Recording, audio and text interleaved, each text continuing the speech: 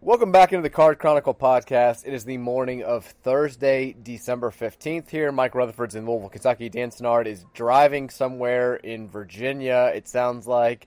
Dan, we've been trying to do this podcast for a while, have had some scheduling stuff happen. A lot has gone down since the last time we talked. We've got Jeff Brohm is the new Louisville head football coach. We've also got a Louisville basketball team that has won. Let's just say that right off the bat. We were trying to record earlier in the week. If we had recorded a podcast yesterday or really any day before, the tone would have been very different than I think what it's going to be today as the Cards get a victory last night on the hardwood. We've got volleyball playing in the Final Four tonight. We've got the women's basketball team just knocking off Kentucky and Bellarmine in back-to-back games. We've got a huge Saturday ahead with the Fenway Bowl. It's all happening right now, Dan. There's a lot to get to here. Tis the season.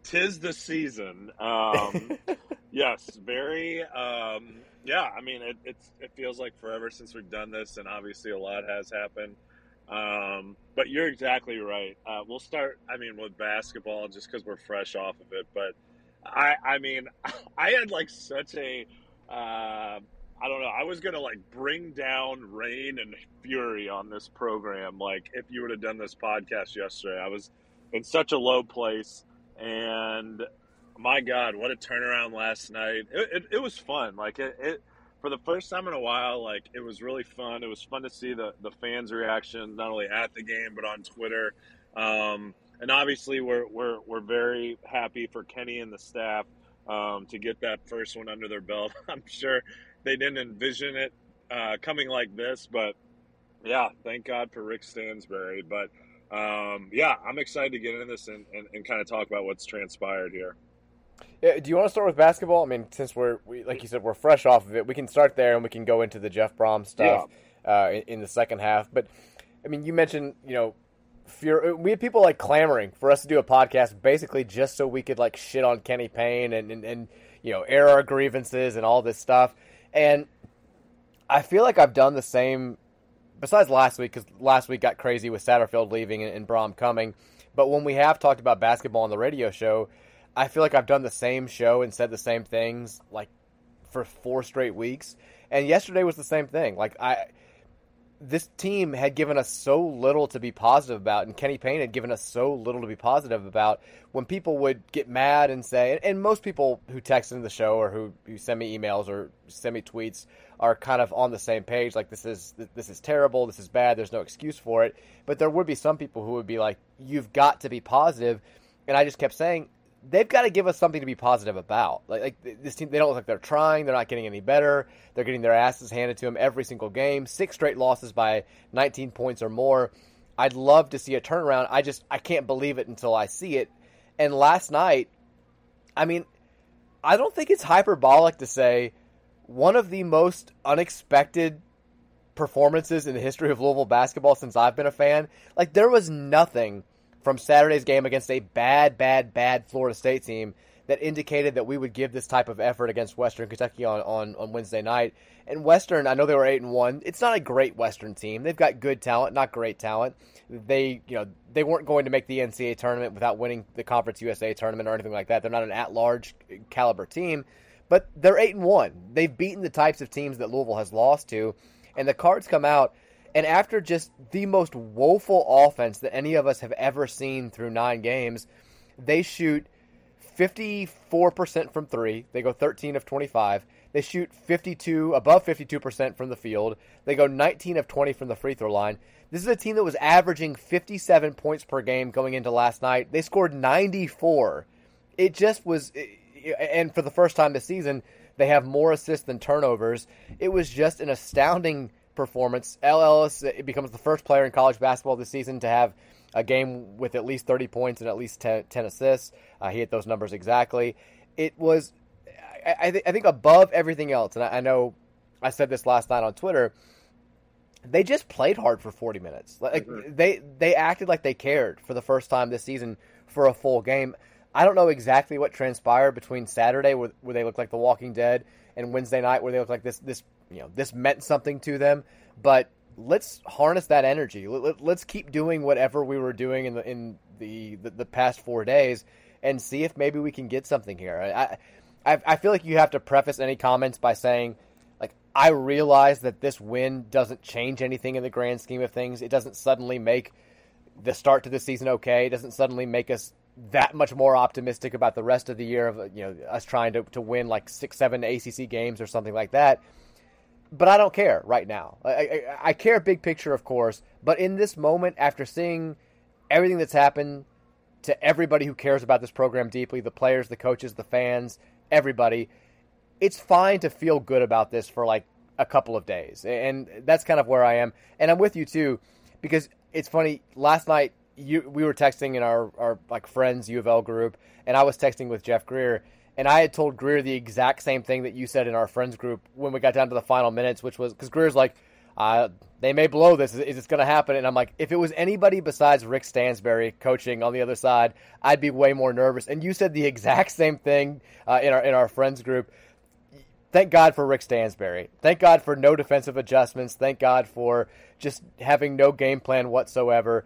I know it was more about us than it was about them, but I felt good that we handed that guy a loss last night.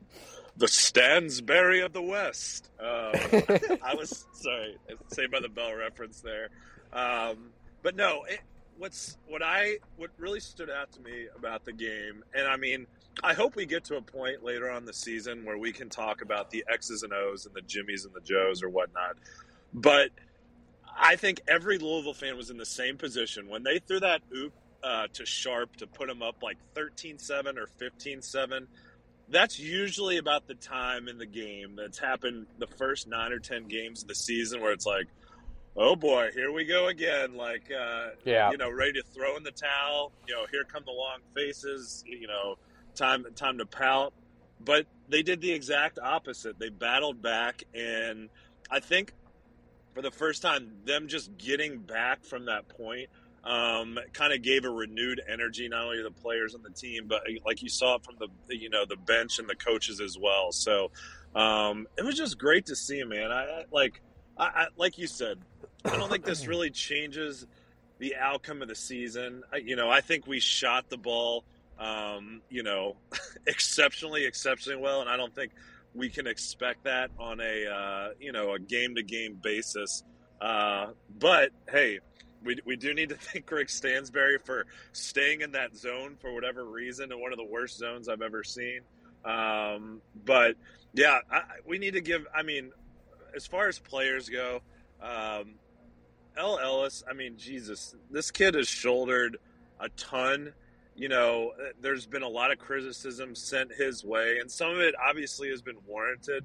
But he's just asked to do so much, and for him to come out with the game that he did last night and for him to play the way he did, it was awesome. I mean, that one play, I know we didn't get the ball back where like he just completely gave up his body and dove out of bounds and saved it. It's like, my man Sid, we got to go after the ball a little bit harder. I know. But I was like, God damn, this guy wants to win. And like, I promise you, like, these first 10 games, have the fans been like loud and critical? Of course. I mean, we were, 0-9, 0-10, I forget whatever the record was. But, it was like, it really wasn't the wins and losses. I mean, this fan base has watched enough basketball to where, geez, I mean, we can know if guys are laying it all on the line. And, like, that's all we want. Like, I didn't see any, poo-pooing or negativity on the win. Like, I didn't see any, like, oh, well, that's just one win. Like, they got lucky. No, I mean, this is all the fan base wanted is guys to go out there and give, balls to the wall 110% for 40 minutes. And if we can get that effort I know it's probably not going to happen every single game, but if you give that effort, 85 to 90% of the time, I'm not saying we're going to, win half our games left, but we'll be able to sneak some wins in there that maybe we shouldn't have. So a nice building block. I'm happy for Kenny. I'm happy for the staff. And it was fun to watch the game last night. Yeah, the biggest issue with the first month and a week of the season, and I mean, there's a million issues. Obviously, a program of this stature, it's never going to be okay when you lose 3 games to 3 mid to low major teams and then get blown out by 6 straight opponents after that. Like, that's, again, we're dealing with a situation that none of us have ever dealt with before. We've never seen anything this bad. But the most frustrating thing about it, I think, to the fan base is exactly what you said. The effort level, it started off in the first exhibition game against Lenoir-Rhyne, where it just seemed like they didn't really give a shit, and it never got any better. And the overall like fight, the overall on court stuff, we weren't seeing any signs of progress. Like, it started off in the lowest possible place and never really improved through the first 9 games and 2 exhibitions. And last night, I thought the moment for me was because they came out last night and they played hard. The bench was into it. Guys were diving for loose balls. They were battling on defense. They were doing some good things offensively. And you were like, okay, like this is good so far, but we've seen this before in a couple of opening segments. And adversity hit. Western started getting some breaks. Western started knocking down some shots. And I think it was we tried to zone out for the first time, and Frampton promptly drills a 3, and we go down 18 to 10. And you mentioned the Sharp dunk moment. That was another one where it was like, okay, let's see what happens.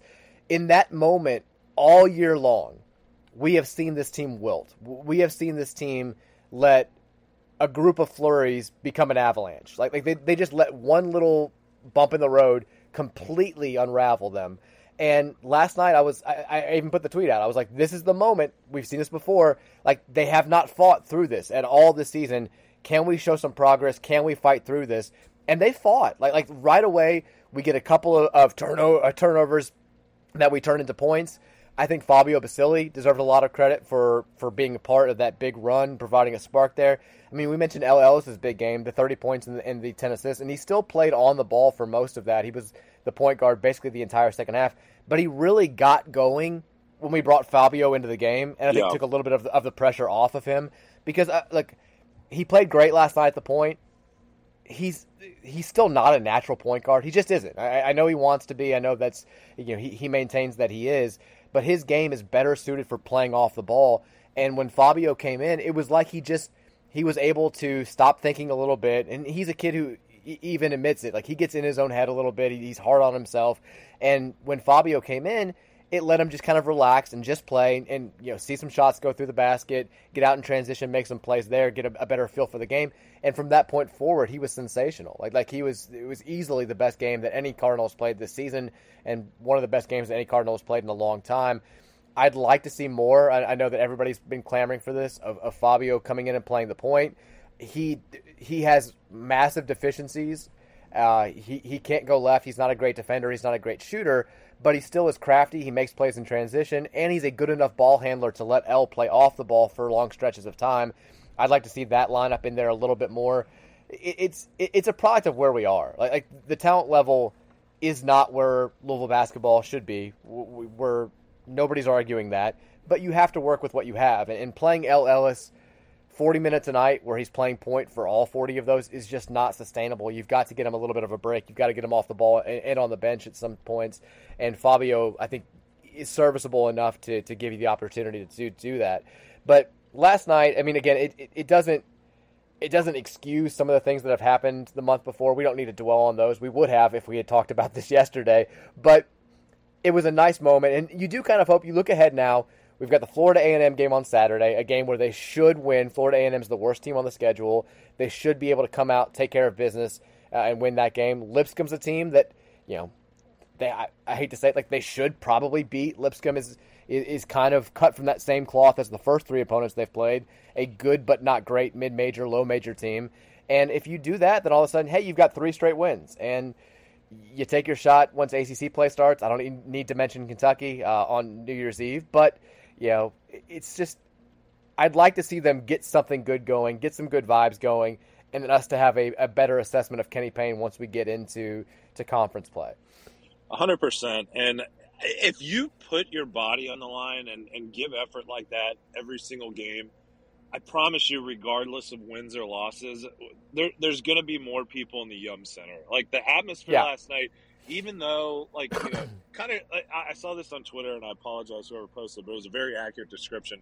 Very, very football game-like this year. Like, it seemed like all the fans down in the lower bowl were super into the game. They were very loud, and it was awesome to see. But, I mean, God, it sucks because as a fan, like me and you and a lot of these people that have we been negative like the first month and a half? Like, of course we've been negative. It's been an all out, I can't sugarcoat it. It's been a disaster.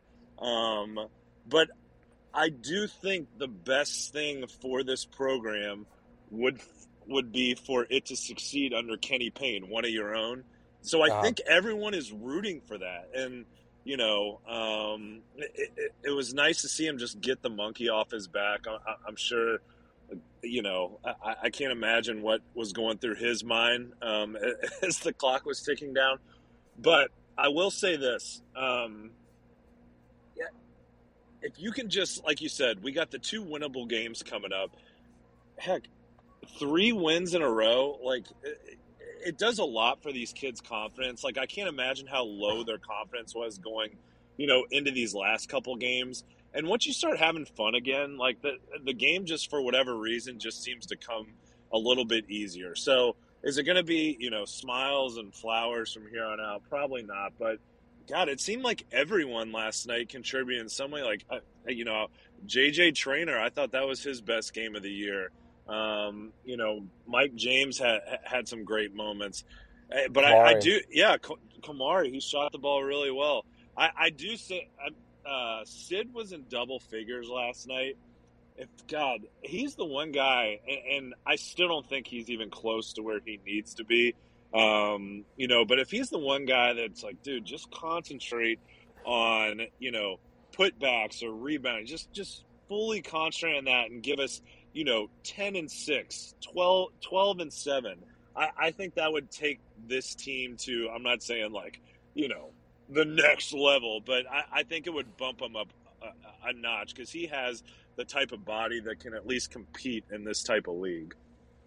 Let's celebrate the fact that we're not Cal. There's been a big debate who's worse, Louisville or Cal. They're the final winless team in college basketball. We avoided that.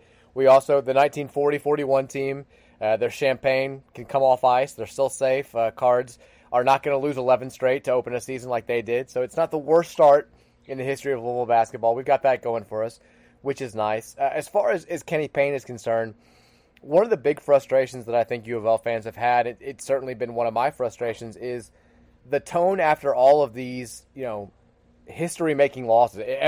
Every game we've had up until this one, it seems like we're making a new piece of negative history. Like, the tone in his voice and his messaging has kind of been the same, where he's just kind of said the same things every game. Like, we got to get better. We got to fight. We got to get in better shape. We got to get tougher. We got to, just do these things. And you're like, okay, give us some specifics. And I think, the Rick Pitino video after the Iona game that went kind of viral around here locally, where he's really breaking down the game and telling you what they did well, what they didn't well, what their game plan was, and just kind of talking basketball, really kind of just, I think, got Louisville fans saying, this is what we miss. We want more messaging. We want more fight. We want more. This is Louisville, for Christ's sake. And last night after the game, Kenny Payne got asked about what was the difference here? Like what happened between Saturday night where you guys looked like zombies and tonight where you guys played with fire and played easily your best game of the season? And I loved his answer. This is what he said. He said, we talked about leading up to this game. Whatever your insecurities are, whatever your excuses are, it's over. Let's go win games. There are no excuses. Whatever happened in the past, even if it was in high school, even if it was when you were 10 years old, even if it was last year, that's over. Let's get over it. Let's start new. Let's go prove to people that you belong. Let's stop having teams come in here and walk out of here with confidence. Let's understand where you are. We're at Louisville. This is a place that traditionally has been one of the most fierce places to play, one of the most fierce teams to ever face consistently over the years. Respect that. Go out and know that you're fighting for more than just yourself. It's not about you. It's about everybody else. Like, we've wanted to hear something like that for a long time now. Like, this is, I feel like I've been screaming into a void every time we have these conversations about whether or not this is acceptable and these crazy records that we're breaking. I just kind of, every now and then you have to pinch yourself and stop for a moment and say, it's fucking Louisville. Like right. We are a program that has lost 20 games one time in the 110-year history of the program. Like, we're not used to dealing with this, and what has been going on, the way that we've played, certainly the results, none of it has been acceptable. Like, let's step up and have some pride. And like you've said, nobody's asking for this team to reel off 25 straight wins and make the NCAA tournament. Nobody was even asking for them to be NCAA tournament good going into this year. We just wanted to see fight. We wanted to see this team play their asses off after watching them kind of look like zombies last season, and it hasn't happened, and that's been the most disappointing thing of all. And to see it happen last night was so refreshing and so nice, and I think it's why like the reaction for any win was going to be a positive one for the fan base, but the way it looked, the way in which it transpired, seeing that fight, seeing that effort, seeing that pride in being a Louisville basketball player for 40 full minutes was just like that's what we've been waiting for. Even in losses, that's what we've been waiting for. And here's hoping they can bottle that energy and keep it going the rest of the year. So I left the TV on after the game, and like I never watch sports there anymore. But I was just in my hotel and had the TV on kind of as background noise, and they had Kenny on there and his press conference, and they played that clip, and even the Sports Center and anchors who I guarantee like don't watch a second of Louisville basketball, they're like, how about that answer? Wow, that was powerful. I was like, God, Kenny, that's what we want, man. Like this is why we hired you. So yeah, that was awesome to see. But here's the deal, okay? Like this was great, but now we know that you guys have this in you. So you set the bar. So going forward, this is what the style, the effort, this is what we're going to be expecting. We're not going to be expecting wins, like you said, but we're going to be expecting 40 minutes of fucking hell. So I'm just happy. Like I'll be honest, I was dreading watching the game last night. I was dreading that it was on national television. And moving forward, I know we got Florida A&M Saturday. They're fucked. They're so fucked. It's over. It's over. I'm sorry, Rattlers. It's done. They are so fucked. But yeah, let's go. Give the same effort we gave that day. Get a win there, and just start a little streak here. And who knows? Maybe we're in for more in the ACC play than we bargained for. Having said all that, let me say this, Kenny. We're gonna need you to beat Florida A&M. Like. So, I thought about saying it, but I was like, nope, just enjoy this. We're not going to go there. You can't, we feel good right now where everybody's feeling good. This is a positive vibe for the first time all season, the first time in a long time. You can't lose to Florida A&M now. Let's make sure we take care of business. Play hard on Saturday. You should win the game if you do that. Just beat the Rattlers. This is, all right, so when we were 0-9, like this sounds dumb, but I think when you are like winless, and probably even more so for a program like Louisville versus Florida A&M, like you're going to get the team's very best shot because they don't want to be the team that surrenders like the first loss of the season to the 0-9 team. So as dumb as that sounds, I think when we were playing teams, like we were getting their best shot because they're like, fuck, we don't want to be, the embarrassment, the loss of this team. So we need to have that mindset going to Florida. And like, yo, we're not fucking doing this. Let's get on them early. Let's put them away early and play just like we did this game. So, yeah, big day Saturday. Fenway Bowl, Florida A&M. Hey, we're back, baby. Potentially also volleyball national title on Saturday night.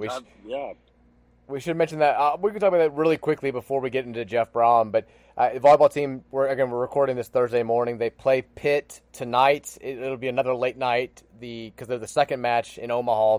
Texas and San Diego will play at 7. And then 30 minutes after the end of that game, we'll get Louisville versus Pitt. The two teams, they've played twice already this year. Pitt won on their home floor. Louisville won on its home floor. They shared the ACC title.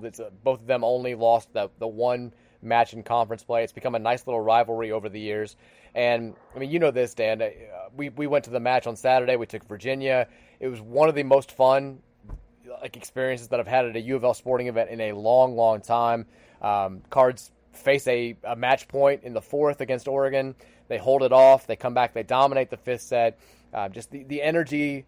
I mean, the crowd there, even last night for the Western game, the crowd of the volleyball game had to have been bigger. I don't know what the announced attendance for the men's basketball game last night was, but I guarantee there were more people there for the volleyball game, which was just shy of 9,000, and people were enthusiastic. It's become a nice little holiday tradition to be able to support the volleyball team in the NCAA tournament. Even if you're not the biggest volleyball fan in the world, it's not difficult to pick up. The sport moves fast. It's fun to watch. And Danny Busboom Kelly, maybe has it going right now as the most successful U of L coach at this moment. It is nice, like, over my U of L fandom years. I mean, you know, when you think of college sports, you know, fair or not fair, you know, a lot of people, I mean, the big money usually goes into men's football and men's basketball. But over the years, it's been such a, you know, nice thing to have other sports step up on like a yearly, like you said, almost like a tradition basis, whether it be women's basketball, whether it be men's baseball, now women's volleyball. And it just kind of adds to the allure of the Louisville athletic program. So I'm very excited for the weekend. I'm definitely going to try to watch with, you know, my daughter. And yeah, it should be fun. And hopefully this time we can bring it home. I like that you said both men's football and men's baseball. Danny Sennard, very committed to not getting canceled on this podcast. Definitely wants to be an equal opportunity, just covering all of his bases right there. If we have women's football out there, we definitely will support it. When women's baseball comes along, we're going to support you as well. I'm a Powder Puff fan. But hey, the other thing to mention when it comes to, speaking of, if this is a wild stat, I couldn't believe it when I heard it last year. If Louisville wins 2 more matches and wins the national title, Danny Busboom Kelly is going to be the first woman to be a head coach of a national champion in women's volleyball, which just seems wrong and seems absurd. But she could make history this weekend. I think the San Diego coach is a woman also, so they have a chance over there. San Diego is, I believe, the team that knocked out Kentucky in the Sweet 16, so suck it, Cats. But it just, I mean, we've been talking about this for a long time. It's been a radio question since I've been doing radio.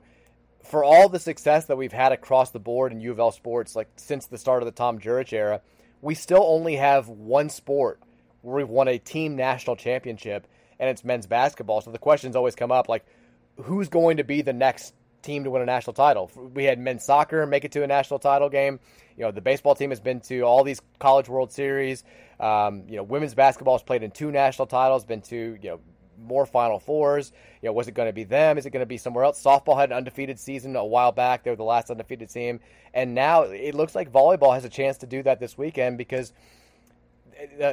they can beat – they've already beaten Pitt. When they lost to them, they didn't have Anna DeBeer. She was hurt. San Diego's a 2 seed. Texas is always a perennial powerhouse, but Louisville went into their building a couple of years ago and knocked them off in the Sweet 16, and now they have the experience of being on the stage last year. I'm excited. I mean, I'm very excited about tonight. I can't wait to watch that victory, and then hopefully watching another match on Saturday night. Let me ask you this. How into the games does Mary get? I have a feeling she's all in. Oh, she's super into it. She played – volleyball was the sport that she played in high school, so she already had like a love for it. Her parents always tell the story.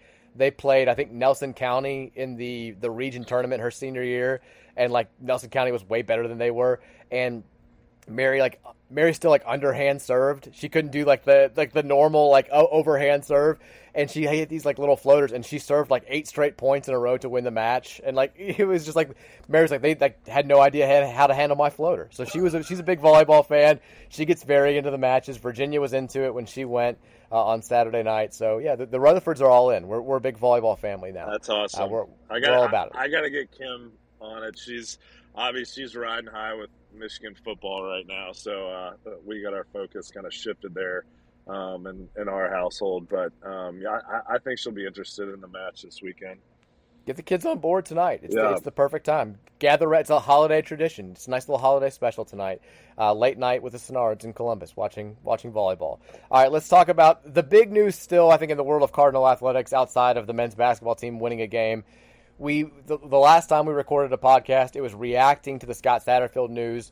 I said on that podcast I'd be very, very, very surprised if Jeff Brom wasn't named the new head coach. Things did move quickly. Brom, it was a done deal by Wednesday. I think everybody kind of heard that it was going to happen. And then Thursday, we get the official word, and Brom winds up being introduced as the new football coach at the University of Louisville. Long time coming. It's finally happening. And Jeff he's hit the ground running. You know, he flips 2 commits on the defensive side of the ball from Purdue. He gets Ben Perry and KJ Cloyd to pull their names out of the transfer portal. He gets a couple of big-time names to say that they're sticking around for next year as well. He goes out to California last weekend, watches the St. John Bosco team play in their state championship game. He gets Pierce Clarkson to reaffirm his commitment, Luke Burgess to reaffirm his commitment. He's really only lost 2 commits from that highly touted class of 2023. One, Jaden Johnson, and then, of course, Reuben Owens, the big one, the number 1 running back in America, who's now going to go to Texas A&M. But I think that was going to happen regardless. But the vibes are right. Everybody's excited about this. And I haven't seen this much energy from the fan base for football in a long, long time. People are pumped about Jeff Brohm being back here. I know you're pumped about Jeff Brohm being back here. Oh, I mean, 100%. I'm sure the last week and a half, all the hot takes have been taken, but I think not every Louisville fan, but at least me, and I'm sure some Louisville fans, had this kind of dream, when Jeff was an assistant coach at Louisville, like in the Petrino years, that like, man, how awesome would that be if one day he was able to lead the program, and for him to kind of go on the coaching journey that he went on, and to have the success that he had, not only at Western, but a program like Purdue where it's hard to win, and for him to get them to, a Big Ten championship where, I mean, God, to be honest, I know the score looked bad in that Michigan game, but they put up a hell of a fight, and gave Michigan's defense more issues than a lot of teams have this year. So I'm super pumped. Obviously, me and you, from a personal standpoint, I think we're very excited to have the Brohms back in town. If we ever see Brian, we can make fun of him to his face. Yeah, fuck Brian. Brian, we don't need you back. Just stay at Purdue, Brian. We love you. We love you. I know, but in all seriousness, it's awesome. We're very excited, and I mean, first thing we did, we got on the text chain. We're like, all right, like, are we gonna get to Atlanta for Game 1 this year? And like, I don't remember the last time we did that. Where we're like, hey, let's plan a trip around Louisville football. It's been a while, so the excitement's already there. I'm super excited to see how the roster is going to shake out. The assistants, it seems like, we got a couple more to add, but we kind of know for the most part, a lot of the guys are going to be on staff. So a lot to look forward to in the next couple weeks here. I think what Jeff does, because, I've talked to people at U of L, I've talked to some other people, like season tickets, they received an influx of requests after Jeff got announced as the head coach. A lot of people renewed their season tickets after Jeff got announced as the head coach. I had a good conversation a couple of nights ago with Mark Spiegel, who's running the 502 Circle, the U of L collective. He talked about the peak in interest that they've had with people for them since Jeff got announced as the head coach. It like Louisville football fandom. I'm not telling anybody who's listening to this anything that they don't know, but like, we're not a generational fandom program. We have a limited history of success. Cardinal football was not making any national waves, at least positively, in the 60s, 70s, and 80s. It's a program that basically has existed as a successful FBS program since Howard Schnellenberger, and even then, that success has not been consistent. So the fan base is a little bit fickle. It's going to be there when times are really good, and it's going to be kind of casual in times where it's bad or average. And we've seen that under Scott Satterfield. The team was not bad this year. The team went 5-1 at home. They beat 2 ranked opponents at home. And the attendance for those games was not great. It was right around 40,000, at least what it was listed as. And if you're talking about getting the home attendance for good games from 40,000 to like 60,000, close to a sellout, I think you've got to get that fan who's kind of out there on the periphery, the fan who's not listening to this podcast, the fan who, considers themselves a U of L fan, but isn't following the ins and the outs of the teams, the offseason news, the transfers, the recruiting. Like, they just kind of, they want to know about the game. Who are we playing this weekend? Are they good? Should we go? Like, you've got to get that fan back in the mix and excited about football. And that fan knows who Jeff Brohm is.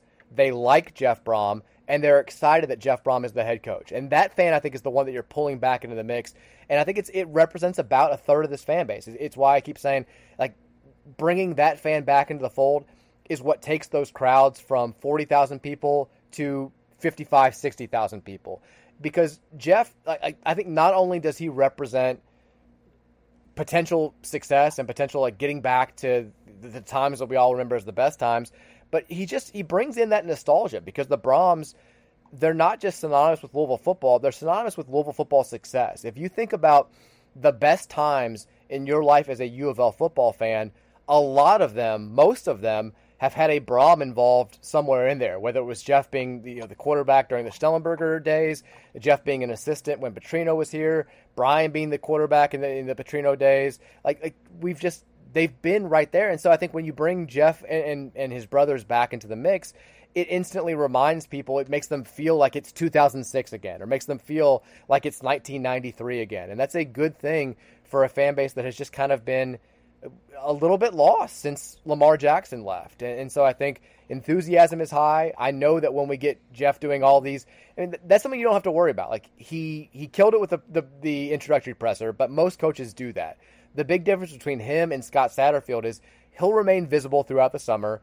He'll go on radio shows. He'll do public events. He'll say things that will get people really excited. He's certainly going to bring, I think, local recruiting back. He's already done that to an extent. And it's just like, it's going to be a lot of fun again because the Brahms are a lot of fun. And I could not be more excited about where Cardinal football is headed. I think the best way to put it, and the main difference the fans are going to respond to Brom versus Satterfield, is Brom is familiar with the fan base and what they want to see and what they want to hear. And he knows how visible that he needs to be, where, maybe to no fault of his own, but I think there's some blame to go around. Scott Satterfield had no idea how to do that. He didn't know, like you said, kind of how to be visible.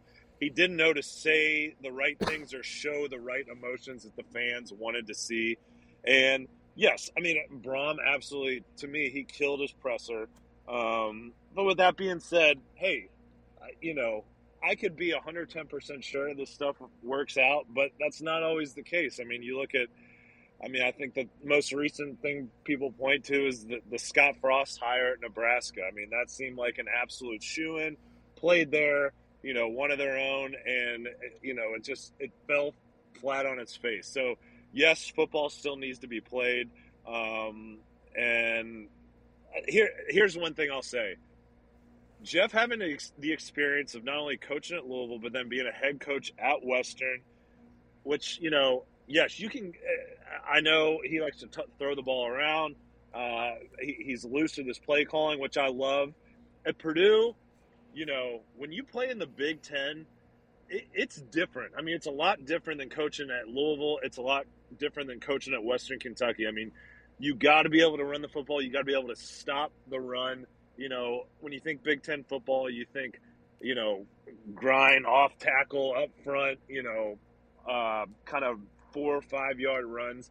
So, I mean, I think that's going to be nice for us is he knows that, yes, we still need to throw the ball around and score points, but I think he knows now, like, hey, we need guys up front on the defensive end and the offensive end if we're going to be successful, in any league. So I'm excited that he's had that experience and he's going to be able to bring that to the ACC.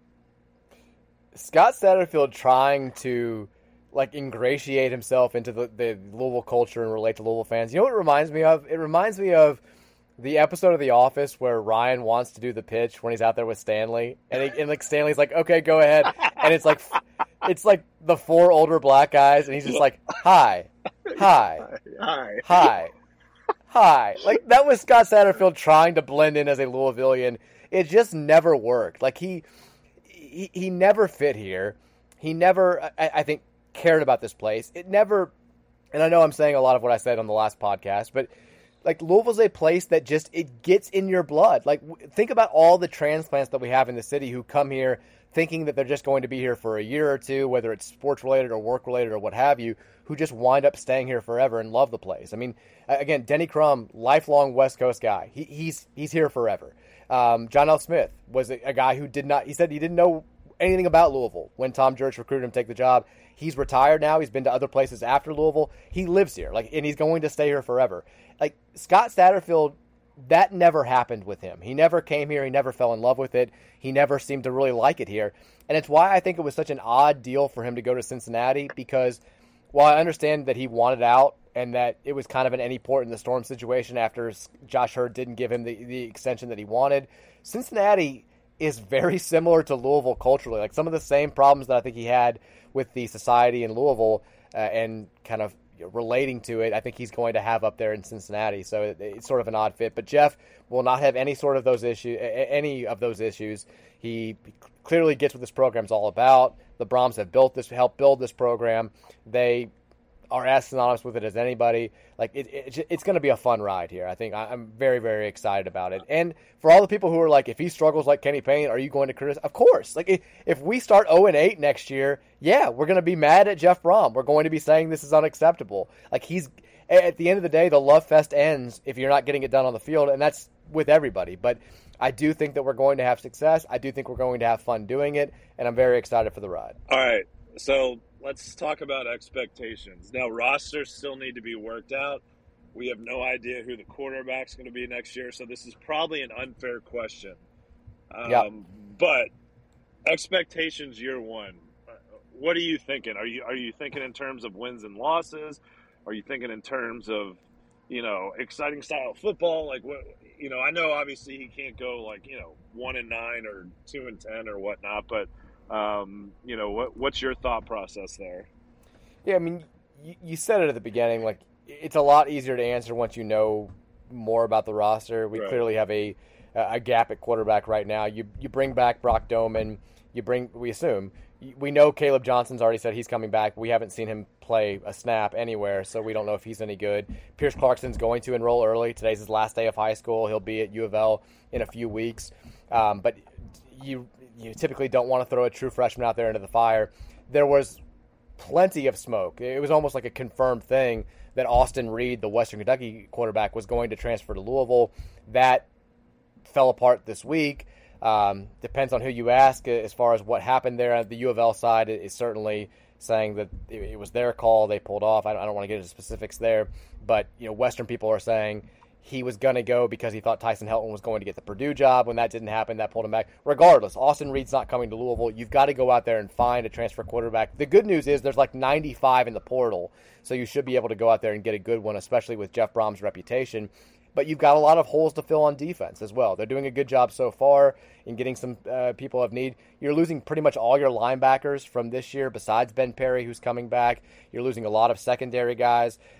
The defense was very good this year. You've lost the coordinator. Now you've got to fill a lot of the bodies that are going to be gone. You've got to get some help at wide receiver. I still think, if we're just talking about this in December with no knowledge of what the roster is going to look like, we need to go to a bowl game in year one. The schedule isn't, who knows how the rest of the ACC is going to look, but non-conference wise, the schedule isn't overly tough.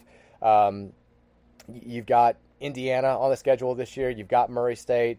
You've got Kentucky. It's the ACC. We'll see how good it is, but I don't think it's asking too much to say we should win 6 games in Jeff Brom's first season. I'd like to at least equal what we did in Satterfield's last season and go 7-5. But it's tough to answer right now. But for right now, I'll say bowl game is the low bar that needs to be cleared for me.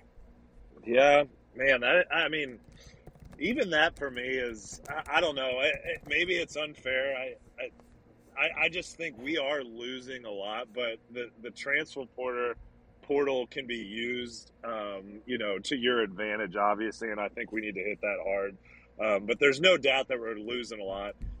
For whatever reason, just because Jeff seems to be such a quarterback whisperer, that's the one position I'm 100% confident no matter who we bring in, or if he's confident enough in Clarkson, which I don't think that'll be the case, but, whoever is our starting quarterback, I feel like they're performing well under Jeff.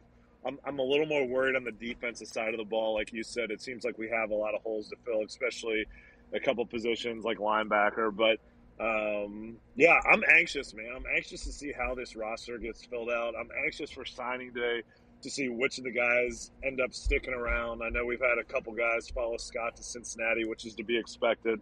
But I don't know. It's fun to really care this much about football, in the off season, and I'm just anxious to get this going.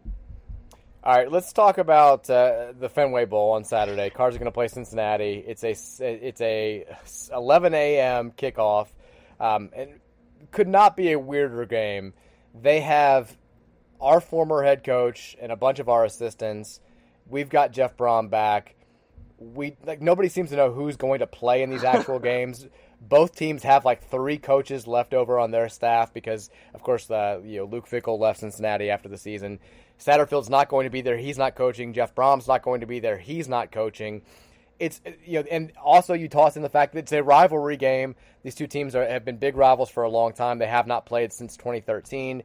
The Keg of Nails is going. There's still no clarity as far as whether or not it's like on the line. Typically, rivalry trophies are only on the line for the regular season meeting, but this is a weird deal.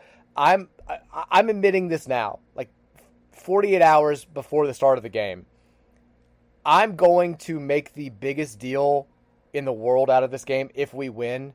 I'm going to be obnoxious. I'm going to be like, fuck Cincinnati. This is what you're getting with Satterfield. Like, give us that fucking keg. Let's go. And if we lose, I'm going to act like I didn't even watch. Like, who cares? It's the end. If we lose, it's the end of the Satterfield era. If we win, it was the start of the Brom era. Like, that's how I'm going into this game. And that's how everybody should go into this game. If you lose, who cares? If you win, it's the biggest deal in the world. We're always better than Cincinnati. It's a weird game. We don't even know who's going to play. Right. Like, we know Malik Cunningham's not playing. Tyler Hudson's not playing. Tyon Evans is not playing. Yasir Abdullah is playing. We don't know if Brock Doman's healthy enough to play. We have no idea what's going to happen, but I hope we win. And if we lose, who cares? Yeah. I want to win, obviously, for Dion because I love Dion, and I'm excited he gets his opportunity. But, geez, from, a gambling standpoint, how do people even bet on these bowl games? I couldn't tell you, I'm like, hey, we're probably, if I had to guess, going to turn around and hand the ball off to Jawar Jordan a whole lot. That's, the one thing, I'm fairly confident in. But I couldn't tell you anything else about the game. Since he seemed like they've lost, pretty much every one of their pass catchers, including their tight ends. Both coaching without their original head coach. So this could be, I hope it turns to be, one of the craziest, wildest, just, what the hell is going on games of all time. It's 11 a.m., which makes it even weirder. But, hey, I'm excited. I really, I would love to get the keg of nails. I'm happy, but I'm, kind of pissed that this game is going to determine the keg of nails because I'm like, Jesus, neither team is really playing with a full deck of cards here. Are we really putting the keg of nails on the line? But, like you said, I'm the same way. If we win, I'm going to be like, oh, my God, keg of nails, here we go. If we lose, I'm going to be like, dude, we didn't play with anyone. I don't really care. So, I'm kind of mad that we're, making a big deal out of the keg of nails. Like we're bringing it up there to Boston. We've used it in our promotions. They've used it in their promotions. It feels like a game where it shouldn't be on the line just because, like we're playing, third and fourth stringers on both sides who haven't played. We have 3 active coaches remaining from our 2022 staff that are going to be coaching this team, and 12 quality control guys that are going to be on the staff. I think Cincinnati's in a similar boat. But if we win, I'm going to be like, go get that fucking keg. Let's run it around Fenway, just shove it in their face. And if we lose, I'm going to be like, they don't get it away. They don't deserve to have it. Don't let them take that keg. But it's a weird deal any way you slice it. I'm excited about the game, but I'm also realistic about what it means, which is very, very little in the grand scheme. But let me ask you this. Is there any chance we see a couple Brom wrinkles in the game? I know he has nothing to do, and I know he's this is Dion's game or whatnot. But do you think he's maybe inputted with Dion a couple plays? You know what play I'm excited for in the Brom era? The old Petrino, everybody run to the right, tight end, sneak back out the back door, throw back to that was my favorite play of all time. We never get to see it anymore. It always worked. Let's throw that in there one time and sneak a teeter out of that one. That play had a 100% success rate, and everybody remember right before the first word that you said of that sentence, I was like, I know exactly where he's going, and I think everybody listening did as well. Gary Barnidge made an NFL career because of that play. I swear he did. Caught 20 touchdowns off that play.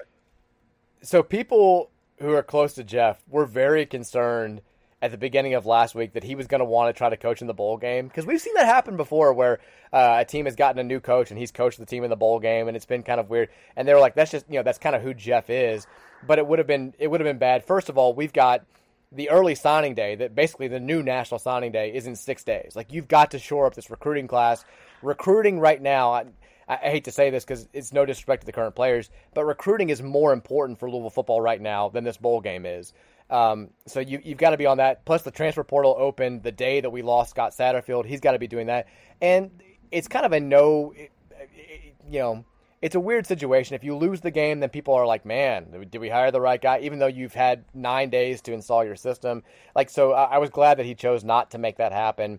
But I love that we made Deion Branch the interim head coach. He's one of the nicest human beings you're ever going to meet. This obviously means a lot to him. He's excited about it. I've heard good things about the practices that they've had up there in Boston, but it's definitely a bizarre scenario, a bizarre situation.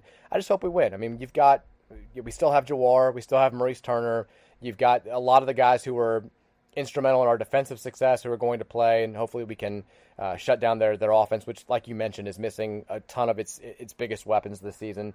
And also just, fuck Cincinnati. I want to win the game because of that more than anything else. Do we want to do predictions here?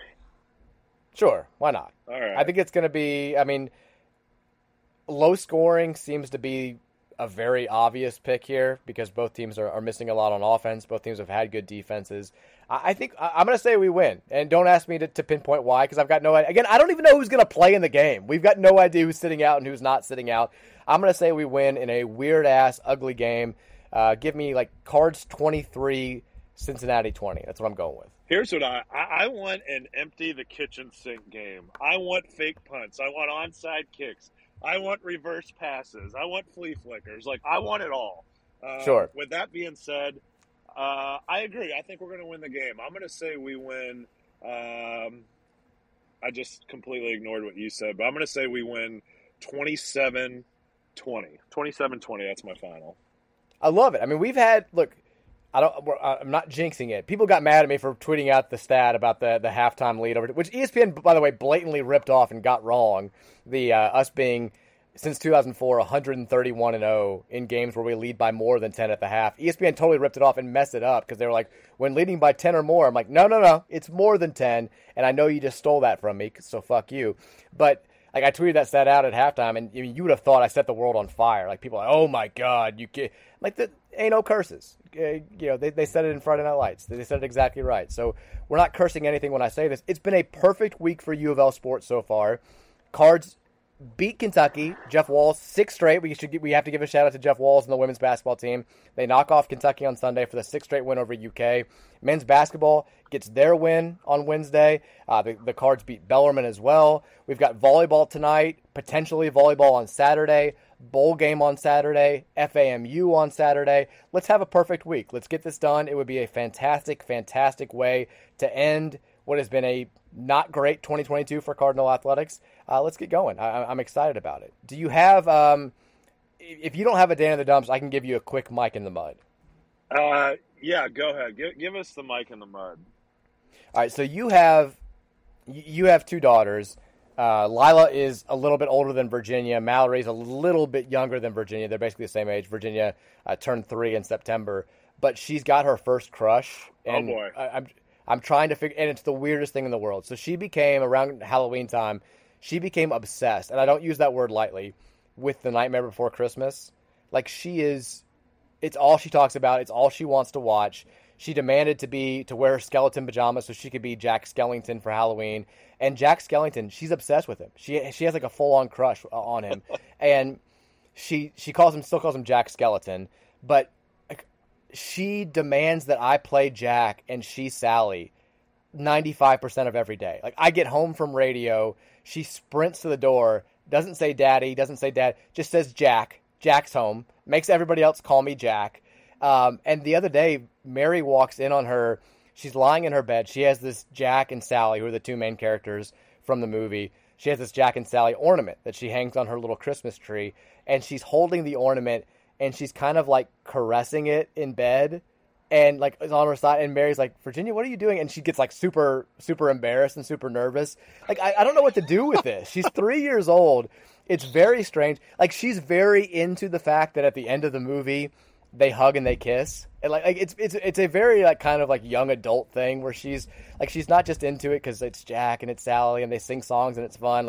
She talks about the song that they sing at the end, and she wants me to sing it with her. And she's like, and they hug and they kiss, and I'm like, I'm not ready for this, and it's already started. And I know now that it started, it never ends. This is the rest of my life now. I know, God, like, how are we going to handle this? We're going to have just like, I mean, our text change is going to be full of like, oh my God, you're not going to believe what my daughter did like 10 years from now. So I don't like it. I know, 100. Like, Lila comes home and I'm like, how was your day? And like, she's like, oh, at recess, like all the boys chased me. I'm like, turned into like Will Smith from Bad Boys. I'm like, what the fuck does that mean? But yeah, I mean, God, Virginia's so sweet. I think that's hilarious. But I'm with you. I don't know how we're going to handle this in the next 10, 15 years when they grow up. I only had a brother, so I never had to deal with this type of stuff. But yeah, it's I have a feeling it's going to be harder on me than it needs to be. I mean, she knows all the words to the songs now. She has no idea what they mean. She's like, I sense there's something in the wind that says there's tragedies at hand. I'm like, what? What are we, like, we have to listen to Nightmare Before Christmas on the morning drive to school every day. And like I said, like, she every day I get home and she's like, I am Sally, you're Jack. And I'm like, here we go. Like, this is, and I've got to be Jack all night. This is my life now. And I don't care for it, but I love her. She's fantastic. She's still the funniest kid I've ever met. But this too will pass, and eventually she will have a crush on someone who's not a claymation skeleton, and I'll look forward to that day. That's awesome. And we did predictions for the football game. Is FAMU fucked? Are we going to win this game? Yeah, I think we win by 15 at least. They're so fucked. It's over. Yeah. I guarantee look. People say I've been too negative on Kenny Payne. I've been too hard on the program. I'm the only person here locally with the stones to guarantee a victory over Florida A&M, and I did it before we beat Western Kentucky. We're not losing this game. It's still all eyes on December 17th. Cardmageddon. We're beating Cincinnati. We're beating FAMU. And then we're celebrating with a volleyball national title that Saturday night. It's going to be a fun time. It's going to be a fun weekend. Maybe if all three of those things happen, we'll give you an emergency pod. Maybe. Yeah. Maybe. Yeah. No, I love it. So, yep, keep it up, Cards. Let's do it. All right, subscribe to the podcast wherever you can. It's the best way to know when we got new episodes available. Also, give us a rating. Leave us a review if you can. Until we talk to you guys next time, beat Cincinnati, beat FAMU, beat Pitt, beat whoever else on Saturday night. Go Cards. Let's go, Kenny. Go Cards, baby.